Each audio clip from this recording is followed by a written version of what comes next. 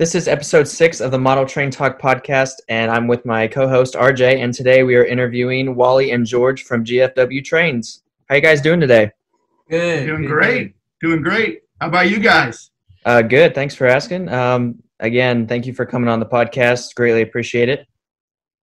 Our pleasure. Our pleasure. This is going to be fun. Yeah. We'll be. All right, so the first question is just, kind of get your information out there and help the viewer kind of understand where you're coming from. So when did the hobby, kind of first pique your interests? So started, well, for me mainly it started when I was taken to a lot of train conventions and train shows. It's like a very little boy. I think my first train-related meetup we did was, I think I was 2 weeks old. So we did we went to a trolley museum in Elgin, and I've just been going to train conventions, train shows since I was able to see the light of day. So I mean, that's basically where it all started for me. So poor George was born into it. We're actually, you're seeing generation 2 and generation 3 of a model train family here. My dad was really, really big into model trains.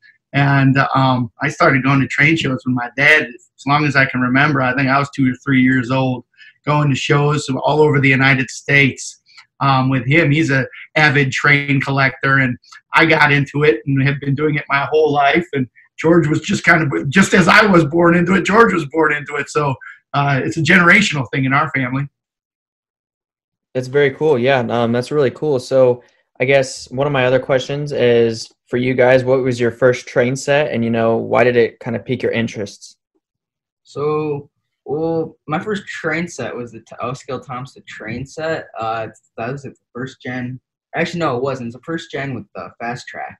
That was my first train set. But my first train was a post-war Chesapeake and Ohio 624 switcher. But that was my very first train. Then my first train set was the Thomas set. But of course, I had already accumulated like a bunch of stuff before I'd gotten the Thomas set. So I mean, I'd like to. When somebody asks me that, I just say my first train, which is the 624. You can see that behind us, right over here on the ramp behind us. Oh yeah, right back there. Okay, yeah, I see that in the back. Yeah. And my first one was it was an MPC Alco. It was a Lakeshore Limited Amtrak set. Came with an Amtrak Alco and 3 of the little 027 passenger cars. Love that set to death. I got that for Christmas. I think I was 3 or 4 years old. Santa Claus brought it for me. Santa's always bringing me good stuff. Santa Claus never fails. Exactly.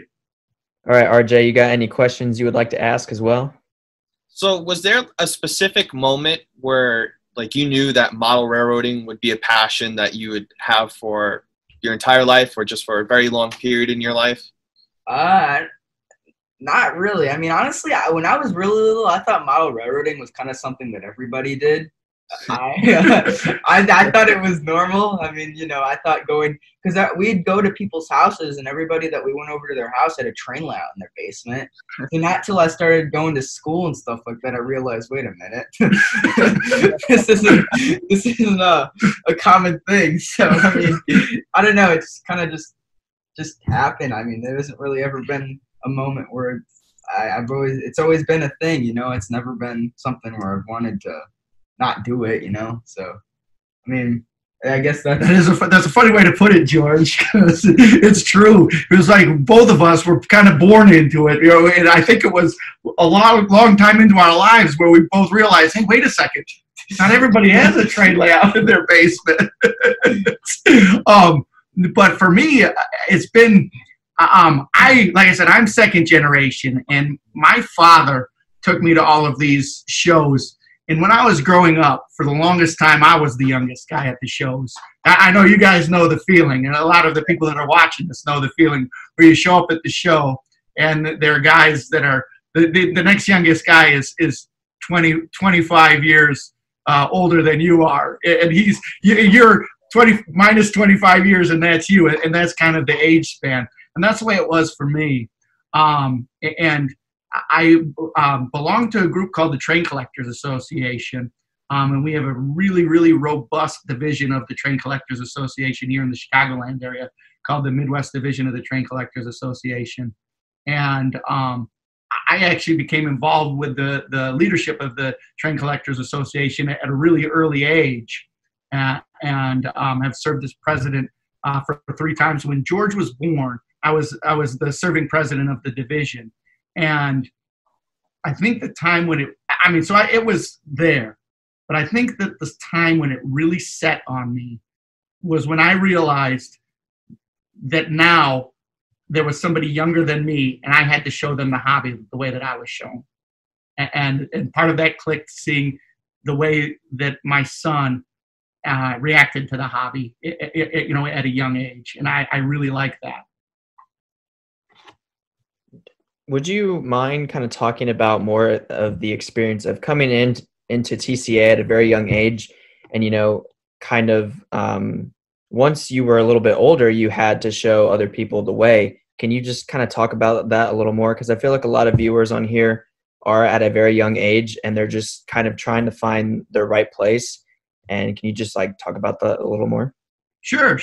Well, the dynamic of the hobby has kind of changed a lot. When I first started going to train shows, I went with my father. And my father was a collector. He's a train collector, and he has got a magnificent train collection with just about, you probably will think I'm lying when I tell you this, but I think that he has just about every piece of post-war train that's out there. And I've helped him collect it over the past 40 years. It's something that we've done as a father and son, bonding. But when we first started going, it was very much a collecting organization, as opposed, the model train scene, at least with O-gauge trains, was very much a collecting scene as opposed to an operating scene. In fact, at the time, most of the better trains were trains that were produced 30 years previous to that. It was the MPC era, and while they were producing trains, stuff from the post-war era was much nicer trains. And I think over the years that's changed, where the collecting has shifted to more of an operating. And the way that I've always thought about it is that, so you guys are generation 1 or generation 3. I'm generation 2. My dad's generation is generation 1. Okay, at least in terms of O-scale trains. I'm sure there was ones before them, but when George's grandfather, my father, was growing up, trains was the coolest toy to have. That was the thing. Everybody had trains, and it was the top of the line toy. It was the thing that everybody wanted to have. But over the years, trains went from being something that was not necessarily the top of the line toy. Next thing came in was slot cars, and then after slot cars there was something else, and video games, and so on and so forth as it progressed.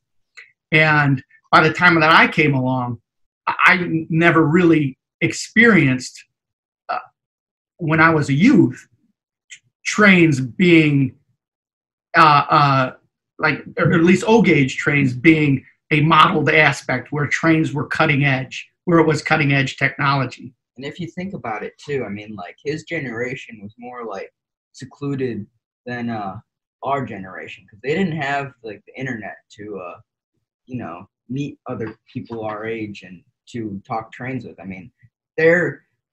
Their train buddies were parents of other collectors that they hung out with at train shows. They were more local people. Where I'm sure there were other people that were into trains, they just never got a chance to bond because they couldn't. We were separated. Yeah. And that's another way to put it. Sure. And I think the coolness then now is that's kind of looped back around, where the technology is there, where model O-gauge trains are cutting edge technology. Somebody that is in this generation 3, like you guys, the trains that are available it's cutting edge stuff. The smoke, the command systems, the sounds, it's all just cutting edge. And that's something that draws people in. And here was kind of to George's point, one of the things that was hard for Generation 2, my generation, is when I was younger, they were collectibles. These are things to be collected, displayed, and not to be operated and touched. And I think that there is a kind of, I hate to say it, there's almost a missing generation, which is my generation. And I almost feel an obligation to try and loop as many people like you, George, RJ, to the passion of the hobby. And that's why it's really cool that you guys are doing this and reaching out and being able to coalesce the hobby, because it's something that is sorely needed. Again, to George's point, I mean, the technology is there now where you guys can all share ideas and coalesce and memorialize things, just like what you say that is a mission statement for what you'd like to do, which is really cool. Thank you. I mean, before this podcast, I had been in model railroading since I was 5 years old. I got my first model train. And I probably had never talked to anybody, whether online or in person, that also had model trains, just because nobody my age around here has them. Maybe they put them around the Christmas tree. And then Sam invited me on to do his podcast. And now, Sam and I are talking about model trains. And I've met Steve. Steve, I didn't even know. He lives 2 towns over from me. And now I get to talk to him, and I'm able to go and see his layout. And I'd never seen anybody's own personal layout before. And even Corey, and now I'm talking with you guys. It's just a real nice thing that we're able to now, trying to form this community of model railroaders. I love it. And I'm so glad that there is a group of guys like yourself that feel empowered to do that too. Thumbs up to you guys. Yeah, thank you very much. It's just kind of a passion for me. I just like to help people. And if I'm able to do that in some way involving trains, it means a lot to me personally.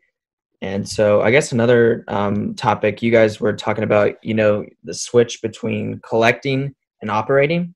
Mm-hmm. It's kind of interesting you say that, because when I, talk to Steve, he has a lot of stuff that he's just collected. He hasn't really run it.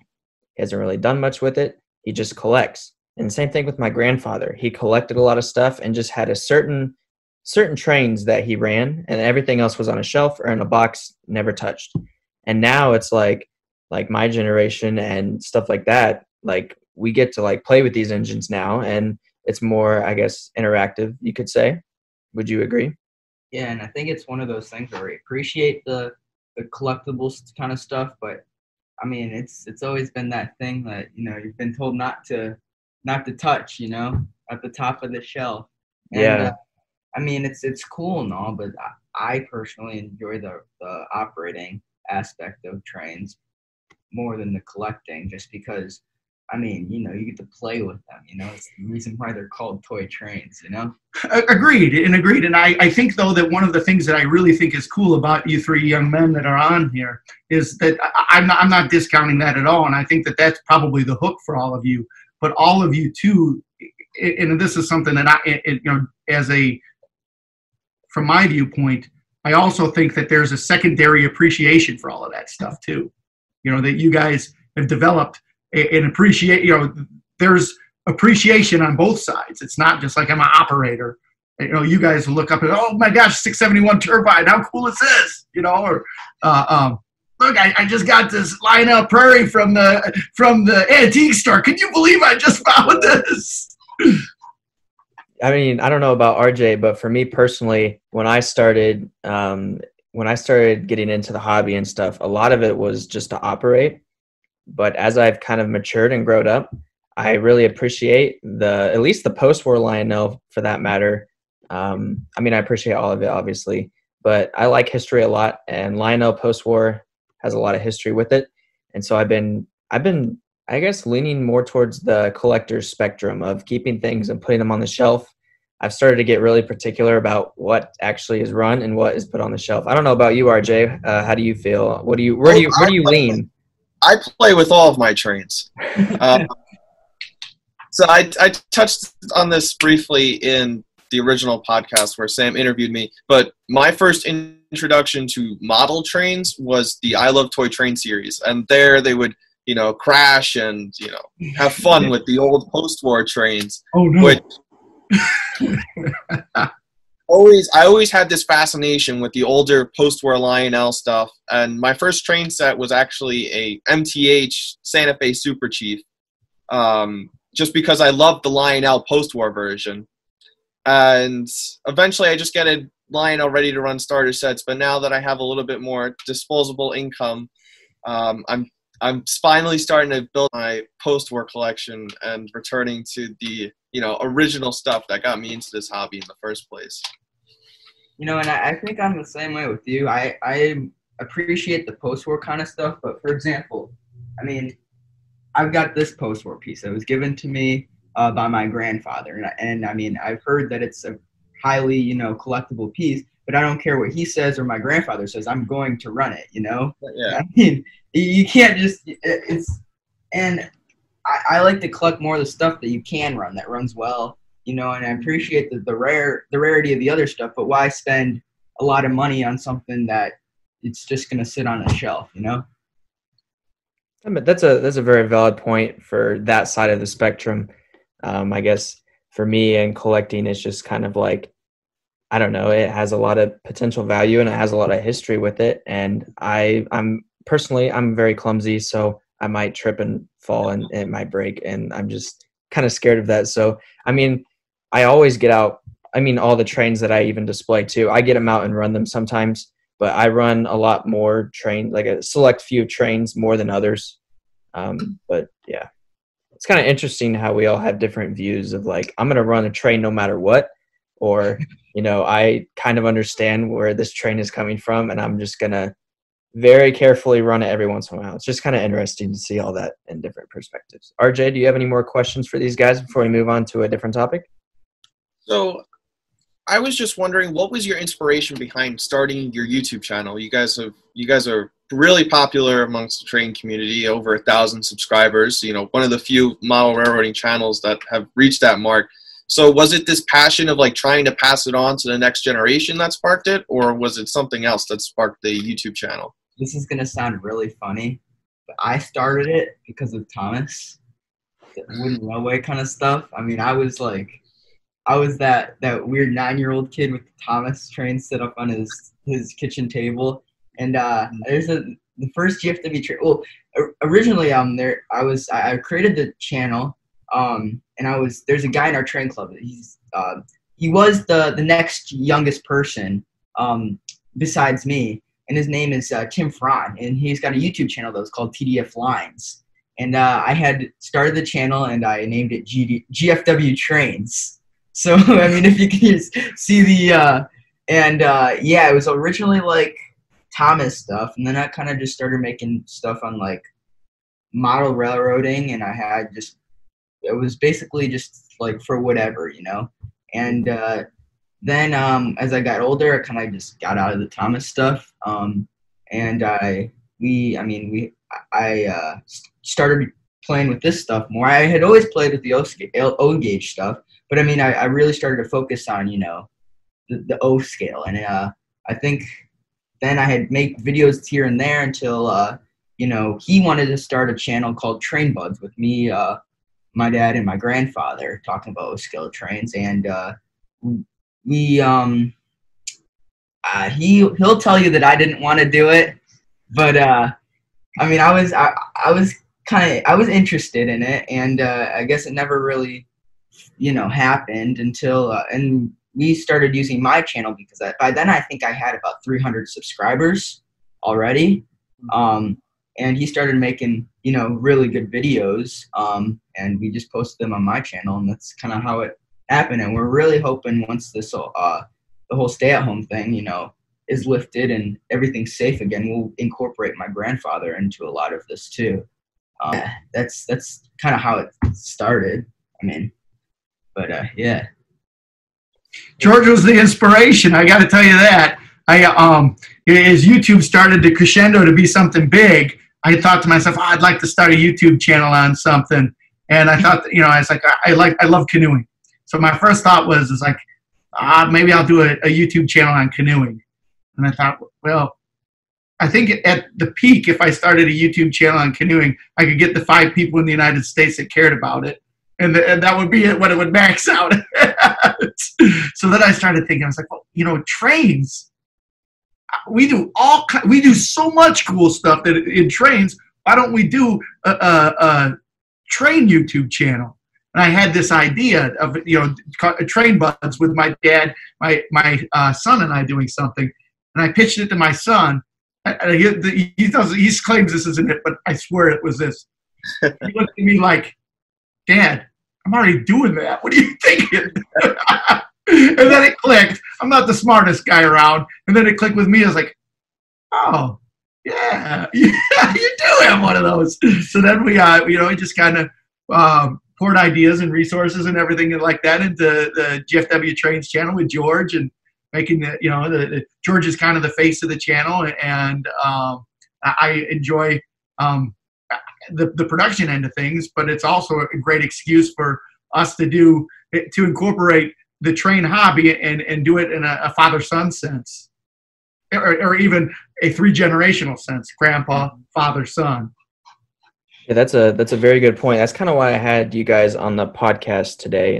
Just kind of seeing that perspective and stuff like that. So you guys talk about how George's grandfather, your father, collected post-war, and then you were into trains, in the MPC era, and now we're in the modern era. So in today, is there like one particular group that you try to collect and operate the most, or is it just, oh, that's a nice MPC locomotive, that's a nice post-war piece of rolling stock, and you'll pick it up? Well, I personally, I've like it all. I really do.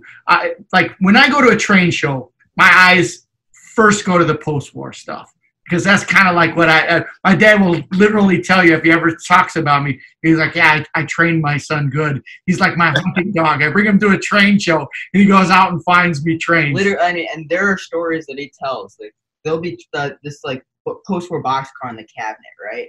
And he'll point to it and tell somebody that, like, when he was 10 years old, my grandpa was in a conversation with somebody. My dad saw this boxcar, and he was like, tugging on his dad's shoulder to go and buy it. And he got mad at him for doing that. But then when he found out why he was doing it, he was like, wait, whoa.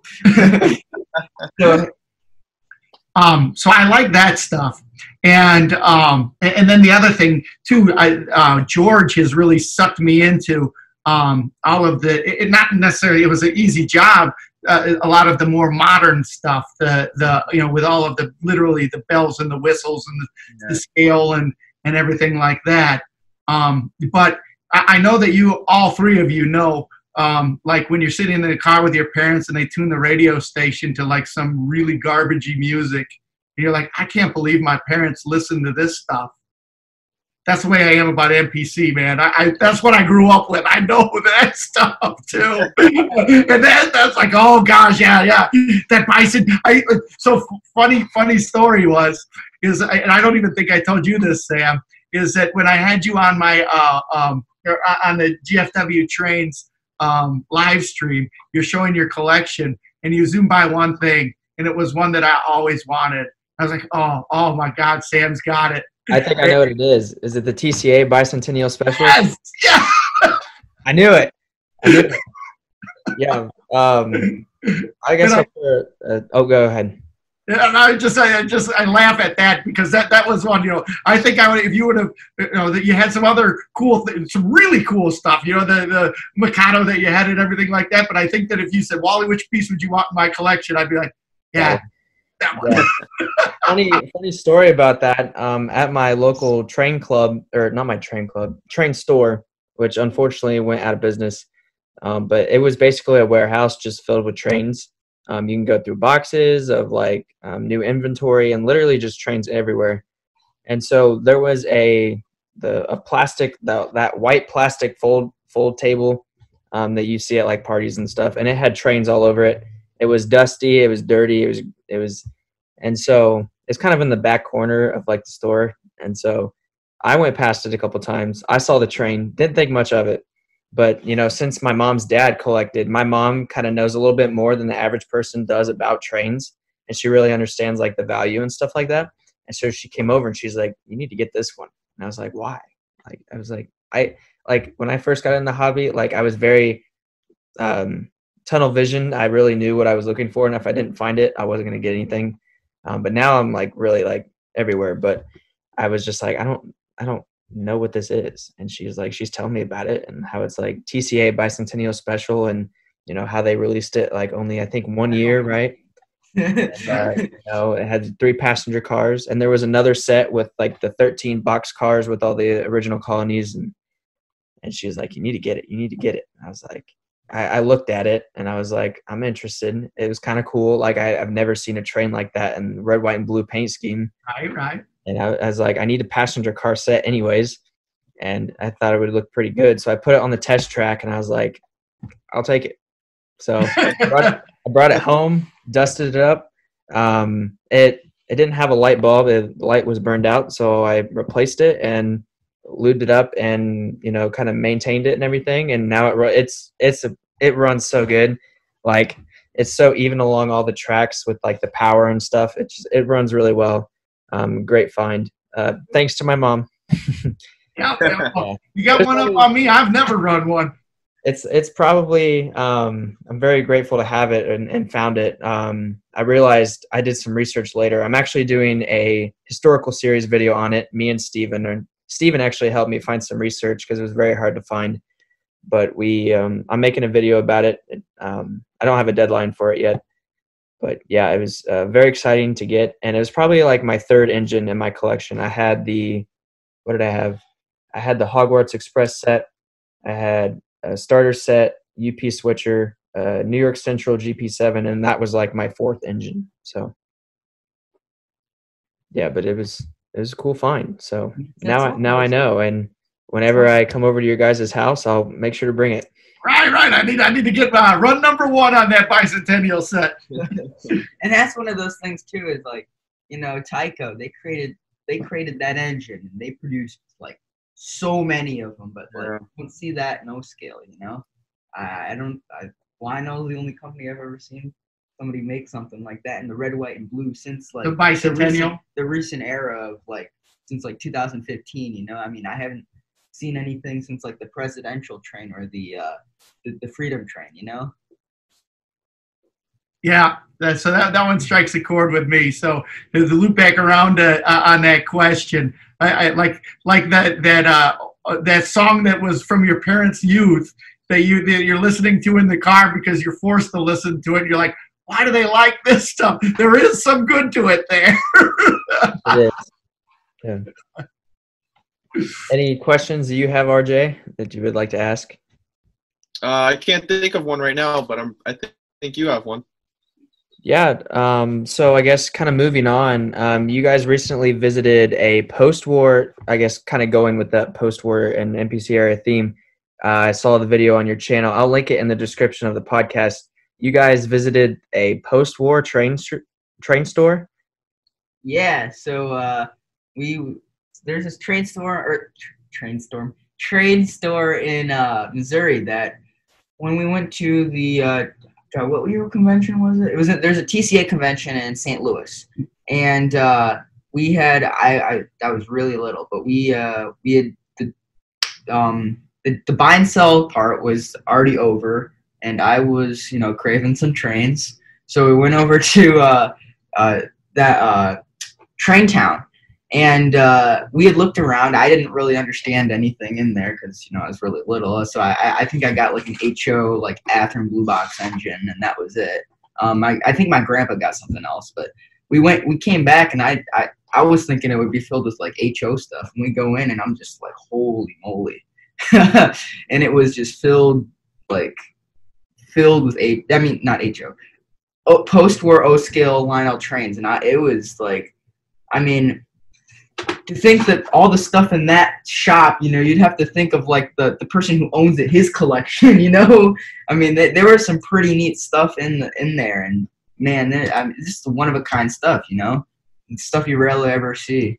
Well, it's kind of neat. The store is called Train Town, and it's in Rock Hill, Missouri, which is just outside of St. Louis. And there's two brothers that run the store, but I believe it's a family store. Bob and John are their names, and they specialize in post-war.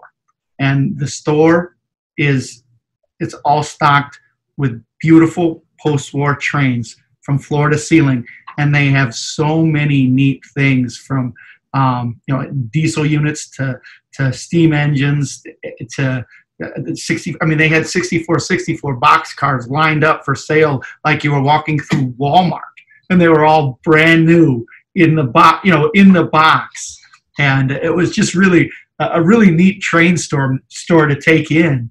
And not only that, but it was kind of like what you would expect in like kind of an old-timey train store, Yeah, I think, something too. like from the 50s, you know? So in the front, they have the trains, right? And then in the back, they had all of these guys that were all just kind of Gen 1. I'm gonna call them Gen 1 train guys. So I'm Gen 2, you guys are Gen 3. So they're all Gen 1 train guys in the back, and they're all, and wire up this way and do that. Oh, yeah, we're gonna do it like that. Fixing trains. And I mean, they're not even they're just friends of the owners. Right, too, right. They just came over there because their wives were out of the house and they were just, craving to talk to trains, doing work on something that the owners didn't know how to fix. They're just talking about trains, telling everybody that came into the shop about the glory days of trains, that kind of stuff. But it was neat. It's neat to see not only that inventory, because it's not something that you see every day when you walk into a train store. A train store where the inventory, the bulk of their inventory is all post-war and pre-war Lionel. And I mean, it's not that yes, but they also had a good variety of modern stuff too. I mean, it wasn't all just post-war. So, and the stuff they had modern-wise was a lot of it was used, but it was good prices, it wasn't stuff where they're ripping you off or anything. I mean, it was all from the secondhand market, but you'd think it's new because, well cared for. Yeah. And they had everything you needed to get into the hobby, as well as everything you needed if you were an expert in the hobby, so it's just kind of one of those cool shops. Yeah, it was really neat. And I like, to kind of touch back on something that we've talked about earlier in the podcast. I really think that it's important for all of these generations to connect up. Generation 1, those guys; Generation 2, my group; and Generation 3, you guys. And just there was a train store. I don't know if either of you have ever heard of it. Called Madison Hardware, and it was in New York City, and it's almost legendary now. It was a train store that was open for years, and the two brothers that owned the store had a special relationship with the Lionel Corporation, and Lionel would give them all kinds of different things that weren't necessarily offered to other hobby stores, and it was just a small store. And I hear stories from all of these guys.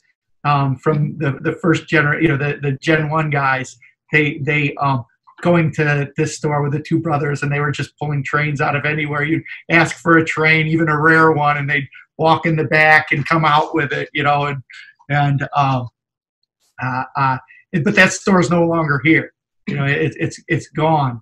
And I hear stories of that from the guys that had been to that particular store in New York City and made trips, special pilgrimage to Madison Hardware. And I kind of got that feel. It's totally different, but I got that same feeling from this store, almost like it was a blast from the past and a relic that really needed to be taken in and shared. Yeah, the Train World, they have a store on Long Island called Train Land. And, still to this day when I walk in there, they have O-scale trains on shelves, like Glenn Snyder display system, from the floor to the ceiling. And you could just stand looking up at the ceiling, looking at and just that feeling. But, in times like this, especially after this whole virus stuff, it's really important for everybody in the hobby to go out there and support their local hobby shops. I know here on Long Island, probably 10 years ago, we had close to a dozen hobby stores, train sellers. And I could, as of, January, before the coronavirus, Long Island was down to 3. And now because of this virus, we're going to be knocked down to 1. Nassau Hobby Center in Freeport. It seems like Trainland's going to end up closing. Train World's going to close their location on Long Island. But yeah, even if it's an hour drive or whatever, I'd suggest everybody out there just going and taking a trip to your local hobby store and picking something up to help them out. You make a great point. Great point. We got to be stewards of the hobby, so otherwise it's just not going to be around. And that's a great point. That's one of the reasons why I started this podcast, and now I'm bringing other people with me because we want to preserve everyone's story. I mean, worst case scenario, if we go under, and stuff like that. Even with MTH going out next year, that's kind of a sent shockwaves to the community, I guess. And so I think it's becoming more and more important of kind of what you guys are doing with your live stream, and just kind of interacting with everybody and keeping our spirits up and kind of supporting each other. And I think that the whole thing with MTH is awful, but I don't think that it's gonna, honestly, in my mind, I don't think it's gonna affect anything like in the train modeling community that much. If you think about it, there are quite a bit of people that are still interested in model trains, and they still have the power to start their own company or use stuff that's from. It's not as strong as like baseball card collecting, but if you think about it, it's like there is a strong following for model trains, and I don't think that people will let it die that easily. So I'm thinking that there was going to be an STH or an RJTH maybe one of these days. You guys catch that little joke? Dad joke. I'm sorry, dad joke. Well, that's how MTH was started because back in the day, Mike Wolf, he owned a hobby store, and he was fed up with the quality that Lionel was putting out with their models. And he said, well, I could do a better job than this. And then he went out there and arguably did a better job, and he pushed Lionel to these modern trains that we have now. Right. And so, one of the things that I bring up sometimes, and I haven't had a chance to talk with you, and I hope, RJ, and I hope that one day that George and I can have a chance to have you on GFW Trains live stream. But I talked with Sam a little bit about this, and I kind of one of the things that I touched on when we first started. It's really cool to see people from your generation interested in doing this, and you bring a different. Your brains are programmed different than mine, and that's all right. I'm not saying it's right or it's wrong, but they're programmed different, in terms of the way that you interact in the community and the way that you perceive things and everything like that. And one of the things that Sam brought up when he was on the GFW Trains live stream was something that my head doesn't wrap around really quickly, but yours can, because you live in the generation that's incorporated this into your lifestyle. How once you guys know that those other people, like-minded train individuals are out there, it's much easier for you guys to coalesce, even though you're around the country. Mm-hmm. If there's one challenge that I can give you three and anybody else that might be out here, people are out there, and you guys have the knowledge and the ability that some of the guys most of the guys in Generation 1, and not very many guys in Generation 2 know how to do that, but you guys can. And I think that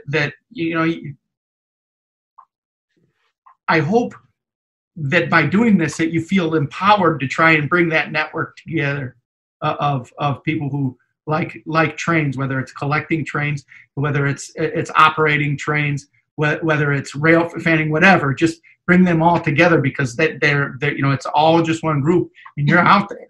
And I think if you think about it too, if you're involved in model trains, I mean, unless you got like all the money in the world, which goes with the point I'm talking about.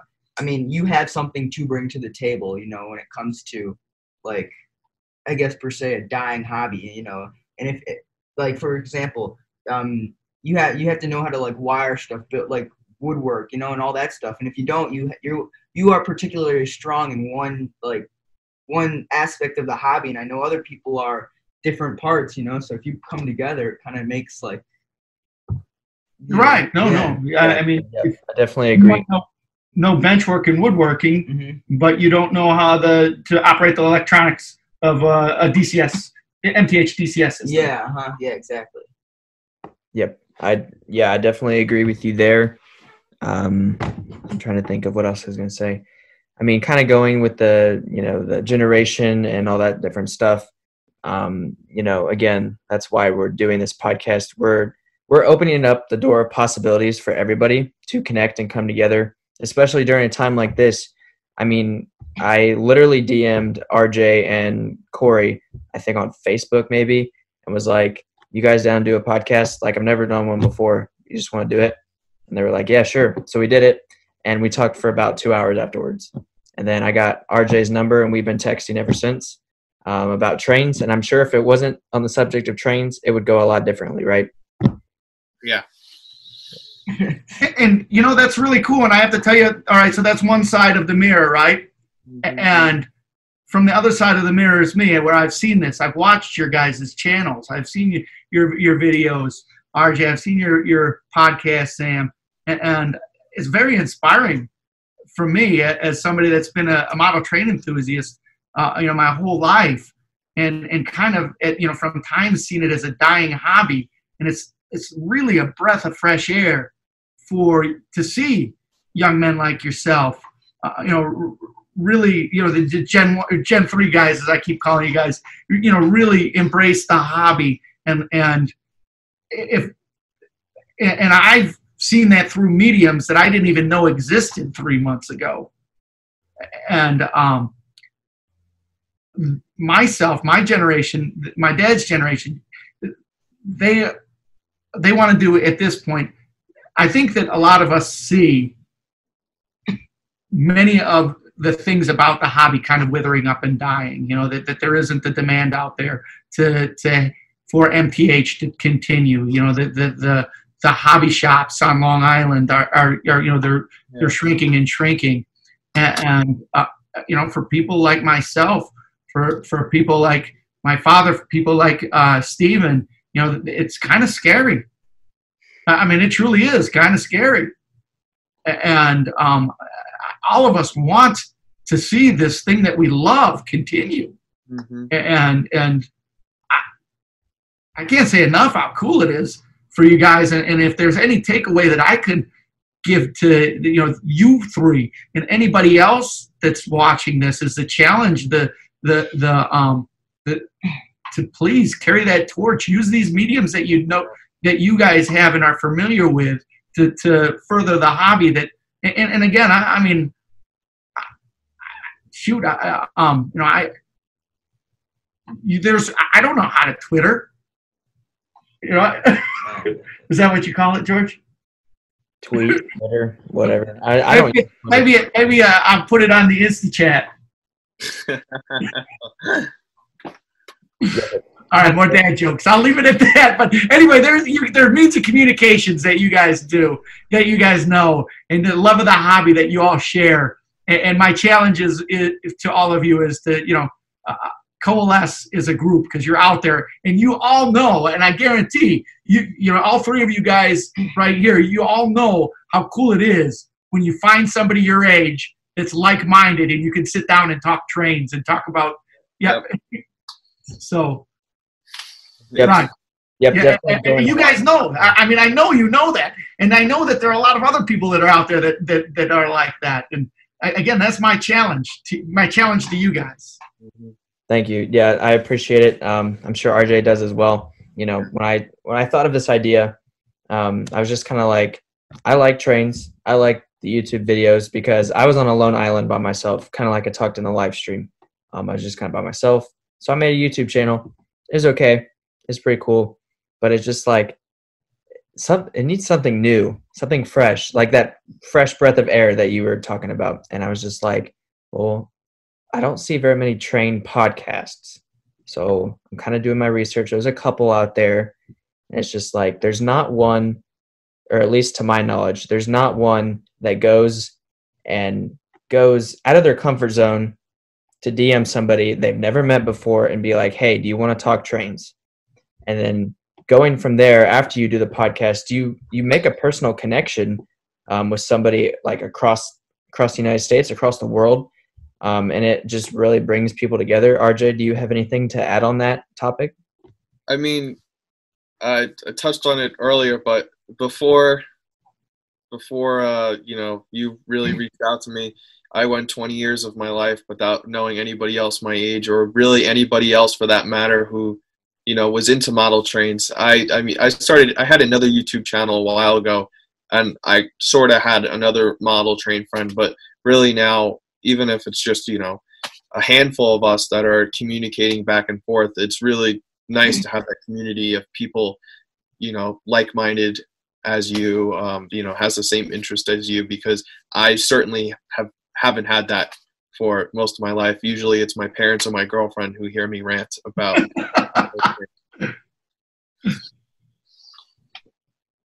Yep. I would agree. It's just bringing in that fresh air. And, another reason, like I talked about earlier, this podcast is for those people who are on the lone island by themselves. Right. Yeah. I mean, I see so many social media accounts, so many YouTube channels where they have like 10 subscribers, and it's really cool. Like their trains and everything. For an example, I don't know, RJ, if you have seen any examples of this, but one of them I believe is Ben's Trains.